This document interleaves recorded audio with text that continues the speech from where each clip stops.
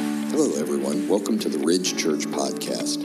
If you'd like to learn more about us, check us out online at theridgechurch.net. Also, be sure to connect with us on Facebook and Twitter. Thanks for listening today.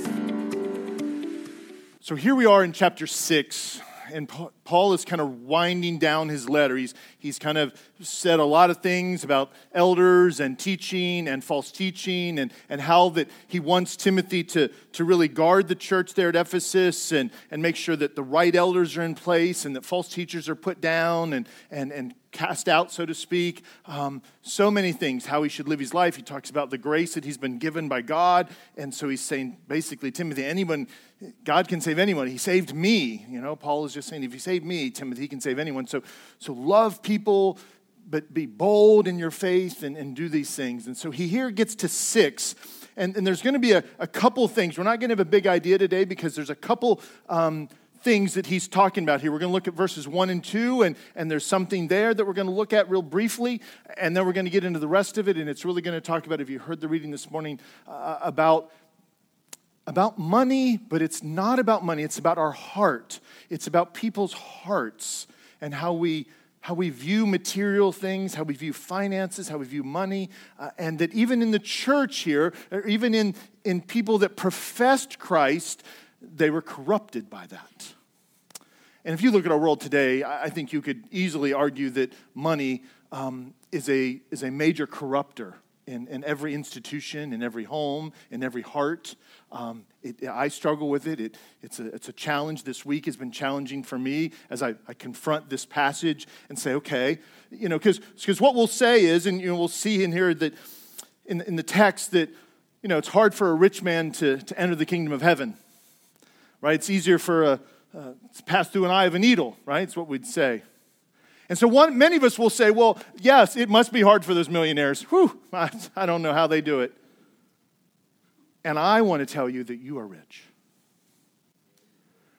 And I'm not talking about rich in the Lord. Hopefully you're rich in the Lord too. You are financially rich. And you say, well, Pastor Riley, you don't understand. No, you are financially rich when it compares to the people in the world. You are probably one of the top 10 to 15% of the richest people in the world. And so when we come to this text, I do not want you to sit here and say, well, that's for somebody else. I don't need to worry about that because, man, there are billionaires and millionaires in the world, and I just make X, and that's not a big deal. No. Now, we're going to see that Jesus says, no, you are rich. And what you do with your life and how you handle your finances and how you look at these things and your perspective spiritually, where your heart is at, is the key to how to live for him. So let's dive in. We're going to move quick. All right. Chapter 1 of 1 Timothy 6, verse 1, and just verse 1. Let all who are under a yoke of bondservants regard their own masters as worthy of all honor, so that the name of God and the teaching may not be reviled. I'm not going to spend a lot of time here because we don't have a lot of time. This idea of slavery, I know it's a struggle for people sometimes. So, well, did the Bible condone slavery? It does not condone it in the sense that it's not for it. God allows, in a sinful world, sinful things to happen. He establishes governments, and yet governments are sinful. He allows you and I to exist and be husbands and wives, and yet we are sinful. So just because something exists in Scripture and that God is allowing it to continue does not make it something that he ordains, that he wants, that he wills it to be. I don't know how much, I don't want to spend too much time because we could spend a whole message on going into slavery and what it looks like. I will just say in the New Testament, in the first century, some historians believe that 60 million people were in slavery in Rome. So you say, well, why didn't they rebel? Why didn't the Jews rebel? Why didn't the Christians rebel against slavery and speak out against it? Because it was so ingrained that anything that the Christians would have done to rebel against it would have probably squashed them. They would have been wiped out. And so they come along and this is just the world they live in. They don't But Christianity ultimately, over hundreds and over 1,000 years, begins to set people free from that type. Because as the heart changes, as the human heart changes, our actions change. And so there's a long history of setting people free, not just spiritually, but also from physical bondage and slavery. And yet today, around the world, there is millions of people still in slavery. And I don't want to get all the statistics, but even in the United States, there are children and other people in slavery and human trafficking and prostitution, and that's all forms of some type of slavery. And so we need to be praying that God will continue to change the hearts of people so that people can be set free. Here he's just saying that they're under this yoke of a bondservant. It is slavery. Sometimes as a bondservant, there's different things in Scripture about sometimes people were poor, and so they would basically sell themselves to someone and say, look, will you give me a home? I'll work for you. I'll be your employee 24/7. And so there was that in Scripture. And so we're not here to parse out how much is one way and how much is the other, but that was taking place, obviously, in Scripture as well here in the first century. And then he says, so that the name of God and the teaching may not be reviled. And so I want to read you two other passages real quickly. And they're both from Paul. One is to Titus, another young man that is helping set up the church and kind of guide the church. And another one is when he writes to the church writes in Colossians, to the letter to the people there. I want you to see if you can see the common thread in these three passages. Titus chapter 2, verse 9 and 10. Bondservants are to be submissive to their own masters in everything. They are to be well-pleasing, not argumentative, not pilfering, not stealing anything, but showing all good faith, so that in everything they may adorn the doctrine of God our Savior. Colossians chapter 2, verse 24. Bondservants, obey in everything those who are your earthly masters, not by way of eye service as people pleasers, but with sincerity of heart, fearing the Lord. Whatever you do, work heartily as for the Lord and not for men, knowing that from the Lord you will receive the inheritance as your reward. You are serving the Lord Christ. What's the big common thread? There's multiple common threads there. Our obedience and our good behavior, even in difficult circumstances, honors God. And man, I'll tell you, that's just such a huge principle that we struggle with even as the church, and especially as Americans, because we have our rights. We think no one can do this to me. No one should. And that may be true in a biblical sense. Maybe it is sin that's happening. But what Scripture tells us, what God is really saying, is that the most important thing, and here really is the point for you today, the most important thing is God's glory.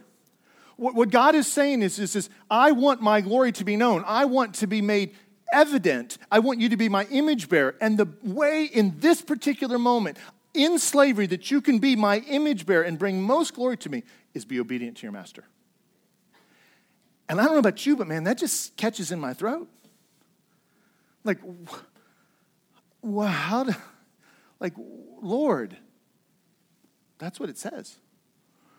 And we're going to kind of unpack a little bit why I think as we move through this, why that is so important and why I think we can rest there. But don't miss that. The most important thing about creation, about your life, about all things that have been created is that it's all to bring glory back to God. And sometimes we don't understand how that works. We don't understand why he would choose to do it that way. And sometimes that's just a mystery. We don't see the tapestry for it all it is. We just see this little piece sometimes. So we have to trust him. But if you think about this relationship, and I want to bring it down to something that maybe we can understand in our culture a little bit. If you're a parent and you have children, do you want your children to obey you? The best way that they can bring glory to God is to obey you. You may not, are you a perfect parent? No. Do you sin against your children? Yes. Should your children rebel against you? No. I mean, I know we say, well, slavery is different. Maybe. Do you know that there's some pretty bad parents? Pretty sinful, abusive parents. And I'm not saying that there are certain times and certain places that children shouldn't be removed or children shouldn't flee. Obviously, there are those cases. We're talking very high level here. Think about the employee-employer relationship. If you're an employee and you're working for someone, an employer that is not Christian and not very kind, the Bible says you should work hard. You should do your very, very best for that employer. Why? Is it because the employer deserves it? No. It's because it honors God. And the most important thing is that God gets glory. But you don't understand my situation. No, I don't. But I understand what Scripture says. Scripture says you should be a witness. In fact, what Scripture says ultimately is Jesus says, look, if you only love people who love you, well, even tax collectors do that. Even the heathen do that. There's nothing special about you. The world, you don't stand out. Everybody does that. But when you are in a difficult situation and you still honor the Lord, that means something. That's important. You know, when we're on the employee side, we want to attack the employer. And if you're on the employer side and you're the manager, you want your employees to do what you ask them to do. You want them to work hard. It's a matter of perspective. And what we really need to step away is we need to step away from that perspective and we need to step back into a godly perspective and say, well, what does the Lord want me to do? No matter what I do it unto the Lord. Do it in a way that honors Him. As long as I'm in this position and tasked with this responsibility, no matter what it is, I should honor Him. I should work. And I should work hard. That's something that is missing in our culture today. It is, in some ways, it is the cutting the fabric of our culture to pieces because we don't, even as believers, we don't operate that way like we should. Verse 2. Those who have believing masters must not be disrespectful on the grounds that they are brothers. Rather, they must serve all the better, since those who benefit by their good service are believers and beloved. Teach and urge these things. Simple enough. He's saying, look, if your master becomes a believer, you shouldn't expect special privilege. You shouldn't want to slack off now because, well, yeah, he's my brother.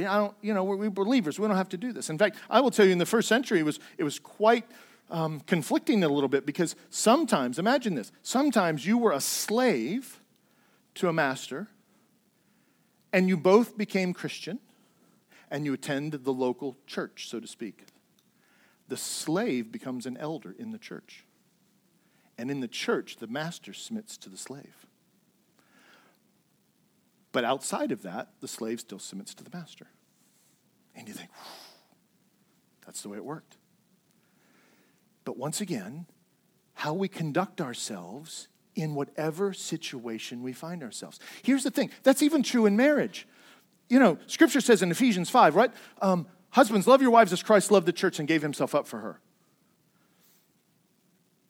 It doesn't say if she's wonderful, if she's a wonderful wife, if she's a good mother. It doesn't say anything. It just says you serve her and die for her. Yeah, but you don't know my wife. No, you still do that. Why? Because that represents Christ. It is the best witness to her and to your children and to the community and to the world is that you serve her as Christ serves you. Aren't we glad that God has really ordained it to work this way? Because He loves you in spite of who you are. He loves me in spite of who I am. And yet we want that. We agree with that. But when we bring it down to the earthly level, we say, no, but it can't work this way here because I don't want to have to do that. I don't want to have to be in that situation. But we love the fact that Jesus does this for us and saves us this way. That He leaves His throne, as it says in Philippians chapter 2, and He comes down to the earth and He takes on, flesh and He dies a brutal death on a cross. But what does it say at the end of that little passage? That every knee will bow and every tongue will confess that Jesus is Lord. It brings glory to God. Submission brings glory to God. The Son submits to the Father. Husbands submit to Christ. Wives submit to their husbands. Children submit to their parents. It is this structure that God has put in that just brings glory to God. And what we must remember is this is temporary. This sinful, fallen world is flawed. It will not be this way forever. It is temporary. We have a home that we'll be going to that will not be this way. Then he says at the end of that verse 2, he says, teach and urge these things. There's some debate what that text is. Is it pointing to what he has just said? Is it pointing to what he's going to say? I would tell you that I think what it's really doing is Paul is just saying, everything that I've been writing to you, Timothy, all this stuff I've been writing, teach. I urge you to teach these things, right? Teach them. It's really an imperative. He's telling him, you must do this. Verse 3. Now he shifts gears here and goes to a different situation. There's some false teaching that's taking place in the church. Obviously, in Ephesus, there was all sorts of pagan things, and people are coming into the church with different views and different things and trying to understand Christian doctrine and what it is and how they always want to leverage it, right? It's one of the things that we do. We leverage things because we are sinful, right? Why do we do what we do? Because we want what we want. And we always leverage things for our benefit. It says in 1 Timothy chapter 6, verse 3, it says, if anyone teaches a different doctrine and does not agree with the sound words of our Lord Jesus Christ and the teaching that accords with godliness. I'm just going to stop right there. So what is he saying here? Is he saying, look, there's false teaching that's taking place, Timothy. So if there's people in the church that teach a different doctrine, he's kind of given three pieces of it here in different ways. If they teach different doctrine, that needs to be addressed, Timothy. And that doctrine that they teach needs to accord with the words of Jesus. So that doctrine needs to be rooted in Christ and who he is and what he has said. And not only that, that doctrine that should be correct and rooted in Christ, the way that we know that it is right is that produces godliness. It produces a changed heart, a different motive. There needs to be change that's happening in people. If it doesn't do that, then it's probably not from Christ and it's a different doctrine. Because it's not bringing and yielding fruit that it should be yielding. And the gospel always, always yields a changed and transformed heart. To varying to lesser degrees. Obviously, we're all on a sanctification place and we're changing and we're being transformed and we're not all at the same place. I understand that. But there is movement. Our heart has to change. We see this in Galatians chapter 1. We're just going to kind of hit a few of these. Galatians chapter 1, 6 through 9. Here Paul is writing to the church in Galatia and this whole area of modern day Turkey. And he's realizing that there's Judaizers that still think that people should be circumcised. They still think that we should be under the Jewish law in many ways. And the gospel has come and it's been given to them and they've become believers. But Paul is concerned because he sees that false teaching is happening even in this region. And the same thing, I believe, is happening in different ways here at the church at Ephesus that he's warning Timothy about. And so what does Paul say in Galatians chapter 1, verses 6 to 9? He says, I'm astonished that you're so quickly deserting him who called you in the grace of Christ and are turning to a different gospel. See this different gospel. He's saying, he's recognizing most of Paul's letters, call them epistles, almost every one of them addresses false teaching. Because the most important thing besides Jesus himself is that we teach it correctly, that we get the gospel right. That what God has done, what he has done through his son, through the death and resurrection, that we get it right and we don't let it be perverted or reviled in any way. And so it's precious and we must protect it. And I can tell you that when we look at our culture today, churches are perverting the gospel. They're not holding to sound doctrine. Why? Because of sin, because we want what we want, because we feel cultural pressure, because I don't want to be alone in the world. I don't want to be persecuted. We just run for the hill because we want comfort. And we just think somehow, well, I love Jesus, and so isn't that enough? I'm going to go hide. But I'm not going to stand. He goes on here and says, not that there is another one, but there are some who trouble you and want to distort the gospel of Christ. But even, this is so important, but even if we, Paul's talking about him and his followers, even if we or an angel from heaven should preach to you a gospel contrary to the one we preach to you, let him be accursed. As I've said before, and so now I say again, if anyone is preaching to you a gospel contrary to the one you received, let him be accursed. In fact, he goes on there and says, even an angel comes to you, let him be accursed. Doesn't matter. Do you see how important understanding the gospel and the doctrines of grace and what he's done and what God has done is so, so precious? It is like a gift that he has given the church, and we are to protect it, to cherish it, to share it, but we cannot let it be corrupted. And that's exactly what the enemy wants to do, is to corrupt it. So what do we see here? Not only is the most important thing God's glory, but we should test all teachings and doctrine against Scripture. All teachings that you hear on radio, TV, what you read, you do not take the word for whoever's teaching. I don't care who they are. I don't care if they're your favorite, pastor, theologian. You go back to Scripture. You go back and you say, okay, is that a line with Scripture? First of all, is it a different doctrine than what I understand the gospel to be? Is it words of Christ? In other words, is Jesus teaching this as well? I mean, is this the doctrine that Jesus teaches? Is this what I understand that comes from Christ? And is it yielding godliness? Are these benefits from this teaching, are they making me more like Christ, or are they pulling me away? Are they making me more self-sufficient on my own, or are they making me more dependent upon Christ?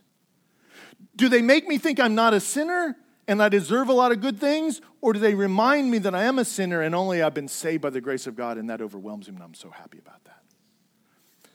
And I'll tell you, there's a lot of teaching out there, folks, that is not leading you to the life of godliness.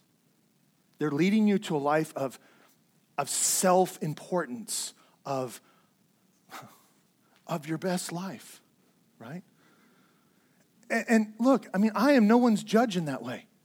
But I'm telling you that I, as a pastor, as an elder of this church, has been tasked with trying my very best by God's grace and the Holy Spirit working and really just crying out to him to say, Lord, help us to teach truth.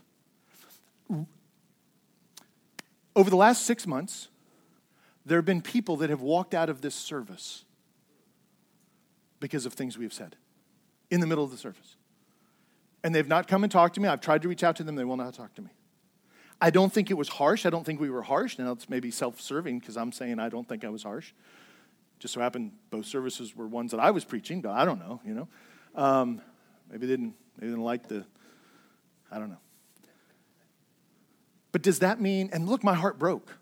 I know the one person for sure, and I was trying to build a relationship with this person. It was going well, and I thought the Lord is working there. And, my flesh wants to say, I need to apologize somehow. I need to go and, now I said, is everything okay? I texted, and I said, my guess is it has something to do with what we taught, and would you be willing to talk about that? And he's very loving, and they just never responded to me. And they never came back. My heart is burdened for that. But folks, we have to be so careful right there in those moments.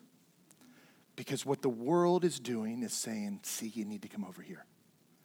Because you're pushing people away, Raleigh. That's not what God wants. No, God brought a sword to separate. There's wheat and there's chaff. There's sheep and there's goats. We should always be trying to say, come on over, be a sheep. Right? Yes, and we should lay our life down to try and get that to happen. We can't save people, but we need to share the gospel. As Brian said, we need to be bold and share the gospel in love, pray for people, be on our knees for people. We need to do those things. But at the end of the day, we cannot compromise the gospel. We can't move away from it. And if we're going to be salt, what does Scripture say? Jesus says if salt loses its saltiness, it's not even good for the dung pile. It's no good. And I just want to say, church, I want us to be salty, not like in a bad way. I want us to be flavorful. I want us to be preserved by the Scriptures. So we need to test all teaching and doctrine against Scripture. Got to keep going. Verse 4. So if anyone teaches this way and teaching doesn't accord with doctrine, he goes on, he says, he is puffed up with conceit and understands nothing. He has an unhealthy craving for controversy and for quarrels about words which produce envy. dissension, slander, and evil suspicions. So now it's kind of the byproduct of what is happening. When you begin to teach these things, it's that you think you're right. There's a self-righteousness that sweeps in. We can see this obviously in the Jews, in the Sanhedrin and the Pharisees. There's this self-righteousness. But here he's talking really about, we don't know who these people are. We know that probably Paul is thinking about specific people that are in Ephesus that are causing these issues. He doesn't name them, but my guess is he understands who these people are. He's probably dealt with them when he was there for a couple of years. And he's just reminding Timothy, these people act like they know what they're doing. They're gonna take you to the end of the rope, Timothy. They're gonna debate you. They're gonna try and get everything detailed and say, what about this? What about this? And he says, Timothy, they're conceited. They're not for the Lord. They just want to quarrel. They just want to do these things and fight. And what's going to happen is it's going to produce envy and dissension and slander and evil suspicions in the church. And that is unhealthy for the church. That still goes on today in churches. How we deal with that is very important. We need to lovingly address those things. We need to admonish those that are doing those things. As pastors, we have to be careful of that ourselves. I can get wrapped up into that, debating to the last T on some secondary or third doctrine and lose my love for someone and try and wrestle this to the ground and be hateful to someone, and then they leave the church and I'm thinking, for what for? There are some things that we can just say, I don't see it that way. Let's wrestle. Let's talk about this. But at the end of the day, Jesus is on the throne. Yep. Has he saved you? Yep. Are you a sinner? Yep. Me too. We're saved by God's grace. Let's continue to battle for this one. Let's continue to wrestle this. Right? 2 Timothy, he writes in a second letter something very similar to Timothy in 2 Timothy chapter 2, verse 14. He says, remind them of these things and charge them before God not to quarrel about words, which does no good, but only ruins the hearers. Once again, those people are listening. You have to think about, even in a Bible study, let's look at it this way, in a life group, which we call a Bible study. Let's say you're having a Bible study and you're passionate about something, and that's okay. I want you to be passionate about Scripture. And you and someone else, and maybe the leader of the life group, you start to debate, and you start to get down to the nitty-gritty, and there's just this quarreling going on about this particular way of thinking about something. How do you think the people sitting there are viewing the gospel and the love of Christ? It's not a good witness. If you want to take that conversation aside a little bit afterwards, go to lunch together, I love to debate. If you know me, and I'm not the smartest, the sharpest pencil in the box, so sometimes I debate even when I probably am wrong. You just ask my wife. She just would like me to shut up. But, and I'm trying to do better. I'm trying to be slow to speak and quick to listen. But so we want passion. I'm not saying I don't want you to have passion about the Scripture, but how we live that out, how we interact with people matters. Same thing, we see this here in, let's go on to the next verse here in chapter 6, verse 5.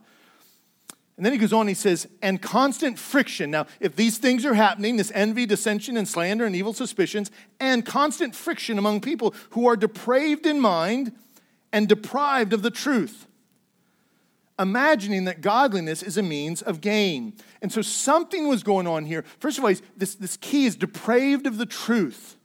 Depraved in mind. Their thinking is not good. I tell people all the time in biblical counseling, God has given you a mind, a brain, to reason, to think, to understand doctrine, to understand what God really did in history, to really understand what it means that we're sinners and we need to be forgiven and we need a substitutionary atonement that needs to happen, that Christ died for a specific reason to set us free, to take our sin on. Those are things that we have to think about. And yet everybody says, well, doctrine divides. Absolutely, doctrine divides. And aren't we glad it divides? Because if it wouldn't, we'd be a hodgepodge of every belief. And yet that is happening in the world. There is in the UN, there's a group that is basically a world-type church that's forming, that all faiths come together. That's end-time stuff, folks.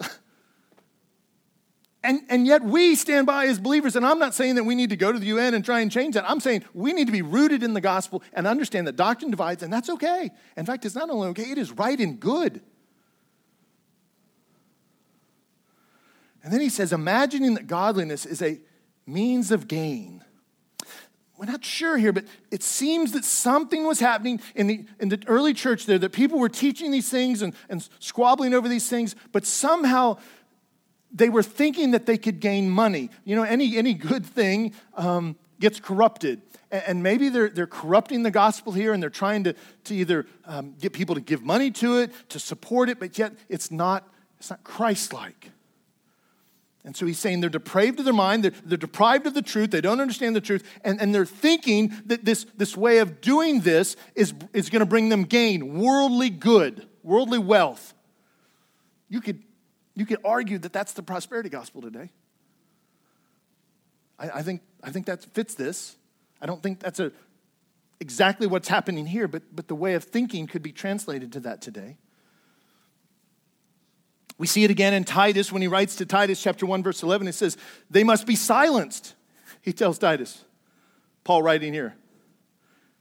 So since they are upsetting the whole families by teaching for shameful gain what they ought not to teach.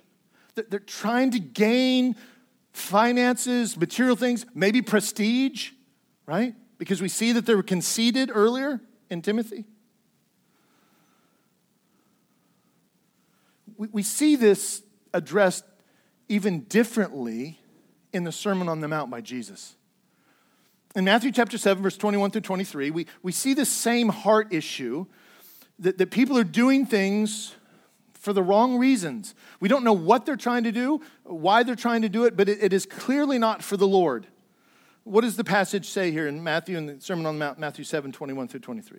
It says, not everyone who says to me, Lord, Lord, will enter the kingdom of heaven, but the one who does the will of my Father who is in heaven. On that day, many will say to me, Lord, Lord, did we not prophesy in your name, cast out demons in your name? See the things that they're doing in the name of Jesus, but clearly we're going to see for the wrong motives. And do mighty works in your name. And then I will declare to them, I never knew you. Depart from me, you workers of lawlessness. So our motive, even when we seemingly are doing things in the church, in the body, our motive matters.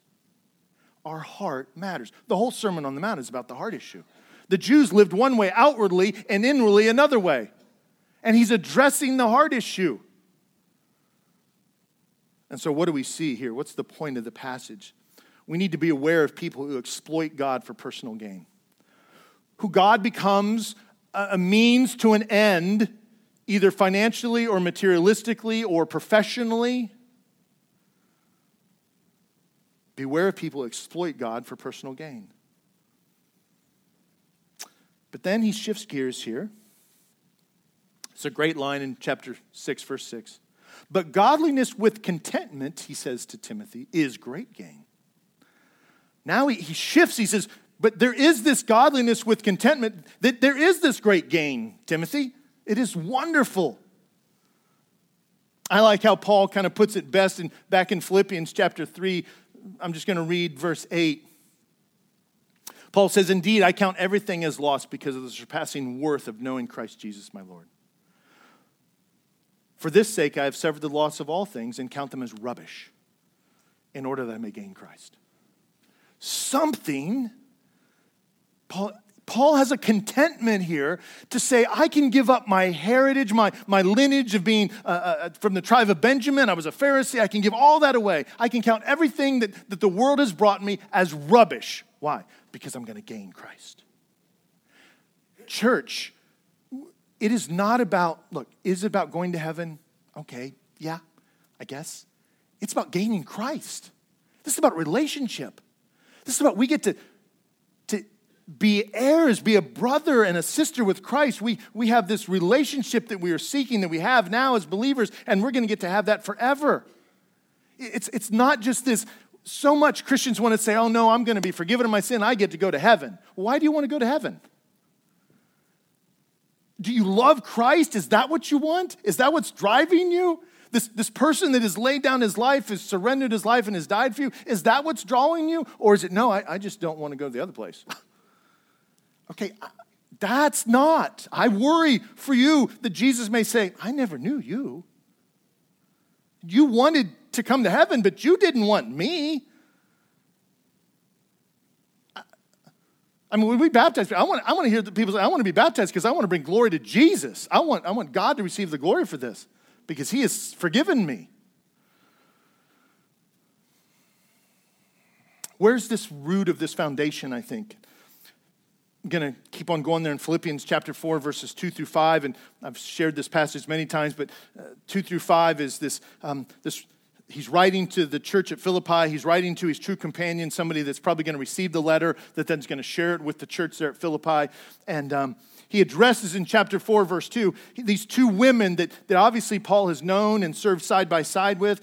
And their name is Euodia and Syntyche. And he says in chapter 4, verse 2 through 5, he says, I entreat or encourage Euodia and I entreat Syntyche to agree in the Lord. So there's some issue going on here with these two women. It's, yes, I ask you also, true companion. This is kind of who he's kind of writing to probably. Help these women who have labored side by side with me in the gospel together with Clement and the rest of my fellow workers, whose names are in the book of life. Rejoice in the Lord always. Again, I say rejoice. Let your reasonableness be made known to everyone. So there's no need to quarrel. You can be calm. You can be reasonable. For the Lord is at hand. My personal opinion is the foundational piece of that passage. Many people just read right over. Whose names are in the book of life. What Paul is saying to them, and what he's saying to you and I believe, is that if your name is in the book of life, what do you have to quabble about? What do you have to argue about? We can talk, we can reason, we can debate a little bit in love, but if your names are in the book of life, you got to get a perspective here in the world. The world is filled with sin. Yes, I struggle with it. I combat it. You combat it. We want to support each other. We want to encourage each other. We want to help each other. At times, yes, we're going to admonish each other. But we can say, but we are in Christ together. Our name is in the book of life. Let's finish the race well together, arm in arm, bringing us together over that line someday for God's glory. That's why he put the church together, so that we can help each other do that. Do you want that? Are you willing to get in the muck to do that sometimes? Are you willing to say, have grace for people that are struggling and that have offended you in some way? Because that's what God is doing. He's put the church together and says, no, none of you are going to be perfect with each other. I mean, I've failed a handful of you. So what's the point? We need to remember our commitment, our contentment is built on the promise of eternal life. See, I think what he's saying here is that we can rest in Christ. We can be content. Paul can be content and count everything as rubbish because he's saying, my name is in the book of life. I'm having eternity with God. I'm going to spend eternity with Christ. He has saved me from my sin, something I could not do. Do you meditate on that very often? That you're a sinner saved by grace? I mean, do you just meditate on that truth and that beauty of that? That should bring you to your knees on a regular basis. So we see in Philippians 4, just a few verses later, what does Paul say? He says, not that I am speaking of being in need. He's talking to them about his personal situation. For I have learned that whatever situation, I can be content. He basically says, I can have much and I can have little and I can be content. Because none of it is going to go with me. I don't get to take any of this with me. The writer of Hebrews puts it this way in 13:5. He says, keep your life free from the love of money. Notice that the love of money, it's not money that's evil. It's our heart, what we do with it. And be content with what you have. For he has said, I will never leave you nor forsake you. Jesus is saying, look, I'm never going anywhere. Why do you want that more than me? What is that giving you? Are you going to take that with you? Because you can't take that with you. Am I more important than that? When we have things and we want things, we live in a world that all things have been given for our benefit, but we shouldn't worship them. They shouldn't become idolistic to us. John Piper, in a book, I forget the name of it, basically says when you buy something, and we just bought a used car that was like a new car price, and we shopped for weeks and weeks and weeks, and I struggled.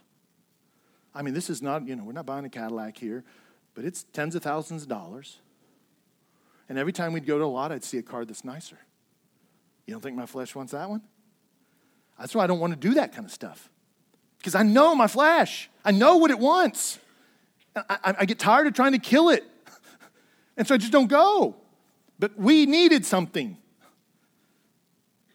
And for weeks, as my wife, we're just leaving. We're not staying any longer. We're leaving. What about that? No, we're leaving. Just leaving. And finally, we purchased one. And here's the thing that in the book, he says, the question that we ask is not, is it okay to buy this or spend this money on this thing? Because that's what we say. What's wrong with having this? Nothing. Not really. But I love what he says. He says, the question that we should ask ourselves is, how does having this bring glory to God? If you can answer that question, well, it can bring glory to God because it's going to take me back and forth to my job, and we need a good job. I want my wife to be safe. And we want to earn money so we can be generous. We want to work. We want to be able to provide for our grandchildren. I mean, okay, there's ways to get there. But to say that I needed a $100,000 car, which obviously we're very, very, very far from that, how does that bring glory to God? And I know I'm going to be stepping on some people here, but see, we have to have an eternal mindset. You own nothing. Everything is on loan to us. But in America, man, we think we have everything. And we do. God has blessed us. But what are we doing with that blessing? Are we using it for his glory? Are we using it for his good? Are we using it to expand the kingdom? He doesn't want you to be poor. I'm not asking that. He never asks us to give it all away. He does with the rich young ruler because he knows the rich young ruler is bound by it. And so he's just pointing it out to him and saying, do you understand that you can't give it away? That you won't? I'm pointing something out in your heart here, dude. That's what I want you to see. He really wasn't saying, no, you need to be poor. Then you just become, we just read that a few weeks ago. He's saying, look, if you're a widow and you have family, don't burden the church. You guys take care of it. So he doesn't want people to be poor. He doesn't want the church to take care of you. We're not a socialistic type of church. That's not what we're about. We should help the poor that really need it. If you can work, you should work. If you have family, it should help you. It's the way it should happen.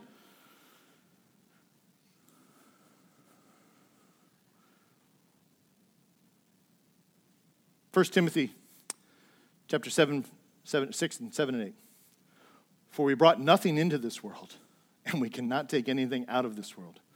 But if we have food and clothing, with these we will be content. Okay, if I stripped everything from you except for food and clothing and some shelter, would you be content in Christ? Would he be enough for you? I wish we could all say yes. But I think you should ask yourself that question. Would he be enough? Tiny little house. And maybe some of you already are living that way, and praise God that if you can be content and man, just praise God that you can do those things. I had lunch with a man recently, and he's growing in the Lord. Him and his wife, they have 3 children, I think, and she's decided to stay home, and they have a very small home, and he works hard, and I just told him one day, I said, I'm so proud of you and your wife. She's decided to stay home, or you guys have decided to keep her home to be with the kids, and you're doing without things for the glory of God, to raise your children, to be with them, to have stewardship with them, and to disciple them and raise them in the Lord. I think one of the reasons that God asks us to give to the church, because he's saying, look, money's gonna hold you.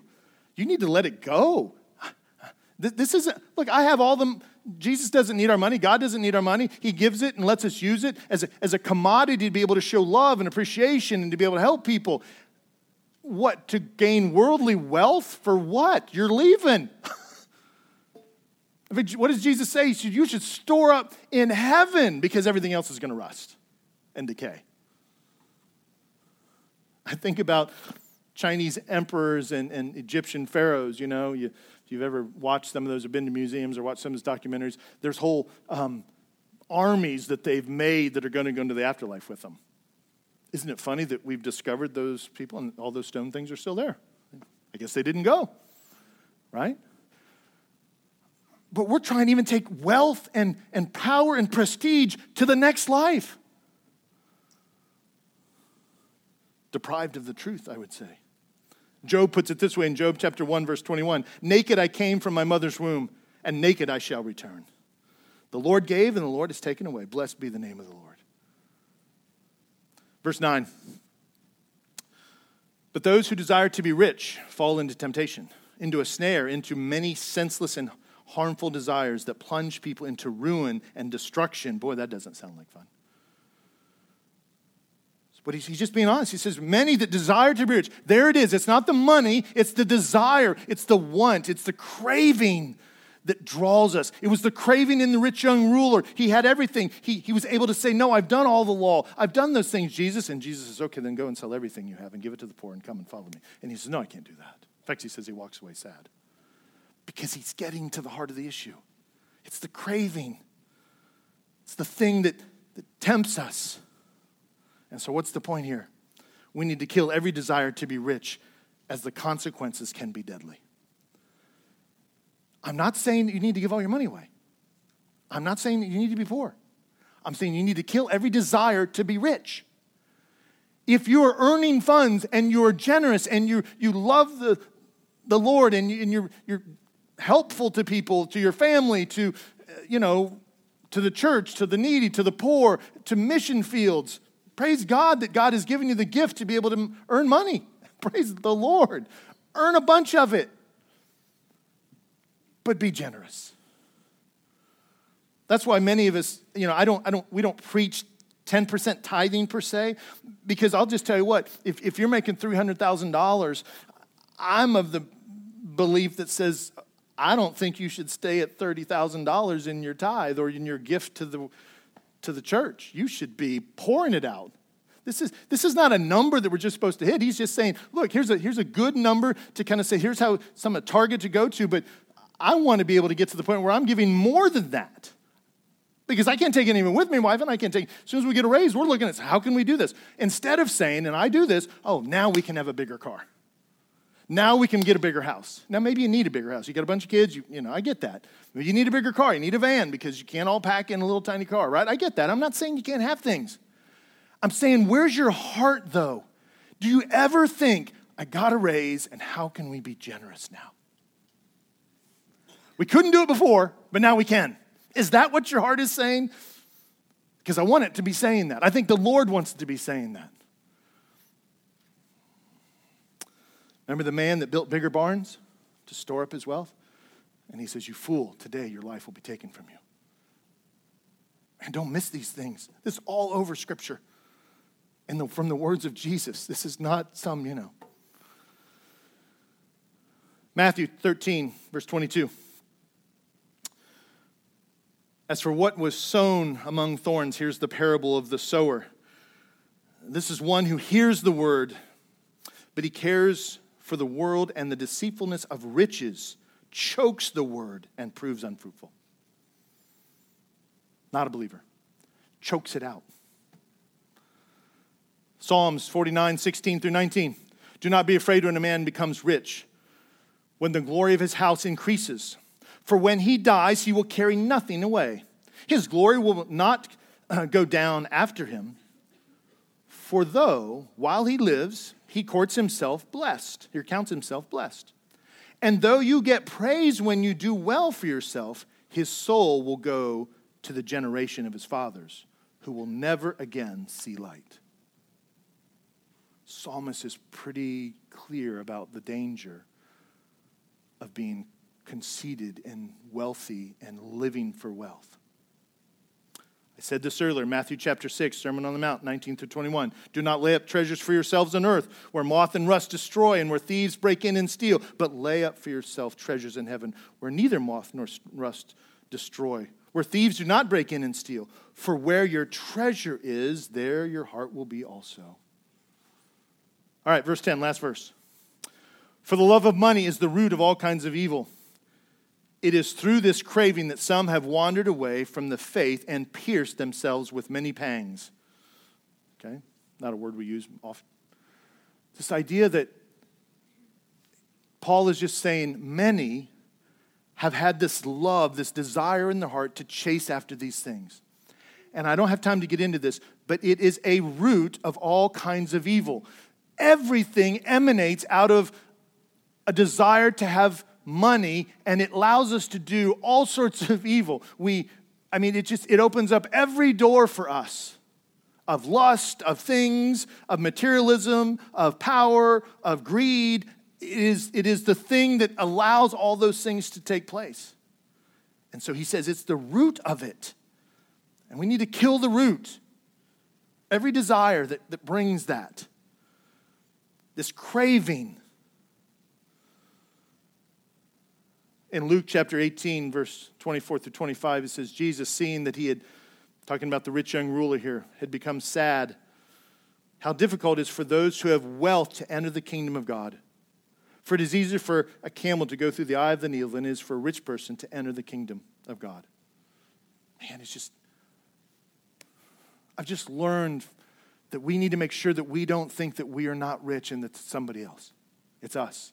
And then we need to take these passages, and it says, well, how did they wander from the faith? It's not that they were believers and they were born again believers, regenerate believers, and then they left because of wealth. I want to say, I think what he's trying to say is just there are people that have come to hear the gospel, and they're in the gospel in the church. They're hearing the word. They're living amongst the believers. But because the worldly systems of wealth will bring them away, and they'll wander away from the body of faith, the people, the hope that is in Christ, before they ever are transformed by it.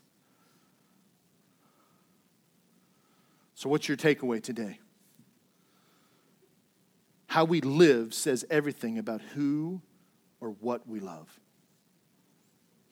How we live, how we work, how we're honest, how we handle money, says everything about what or who we love. And for us, it should be about who we love, not about what we love. I want to leave you with this passage from Solomon found in Ecclesiastes. Wealthiest man in the world. Some historians believe maybe up to $2 trillion. Also one of the wisest men in the world, at least at moments. Ecclesiastes is a unique book. He's pondering life and all of the things that God has given. And he says in chapter 2, verse 9 and 10, he says, so I became great and surpassed all who were before me in Jerusalem. Also my wisdom remained with me, and whatever my eyes desired, I did not keep it from them. I kept my heart from no pleasure, for my heart found pleasure in all my toil. And this was my reward for all my toil. So he's saying, I have everything, and I didn't hold back anything. I took whatever I wanted to please my flesh. And what does he go on to say? Then I considered all that my hands had done, and the toil I had expended in doing it. And behold, all was vanity and striving after the wind. And there was nothing to be gained under the sun. It all came to naught. Folks, you can't take it with you. But God sure can use it in your hands if you are generous for his glory and his kingdom. I just want to encourage you to remember that how you live says everything about who you love or what you love. Let's pray. Dear Heavenly Father, I want to thank you for our time together today. I thank you for your word. I thank you for the truth of it. I thank you for the Spirit that allows us to conform to it. You've set us free in Christ, and so, Lord, help us to live in such a way that we honor you with our lives. that what we devote ourselves to, that we will not get wrapped up in chasing things and material items, that yes, maybe we have the gift of finances, we have the gift of earning and money, and praise God for that, Father, and help us to be able to be generous in the world. Help us to store up treasures where it matters. Help us to love you above all. You are the only thing that lasts, and you're the only thing that is good. I pray that it will be enough. You are enough. Help us to realize that. In Christ's name I pray. Amen. Thanks again for joining us today. If you have questions about this message or about the Ridge Church, you can contact us at info@theridgechurch.net. Have a blessed day.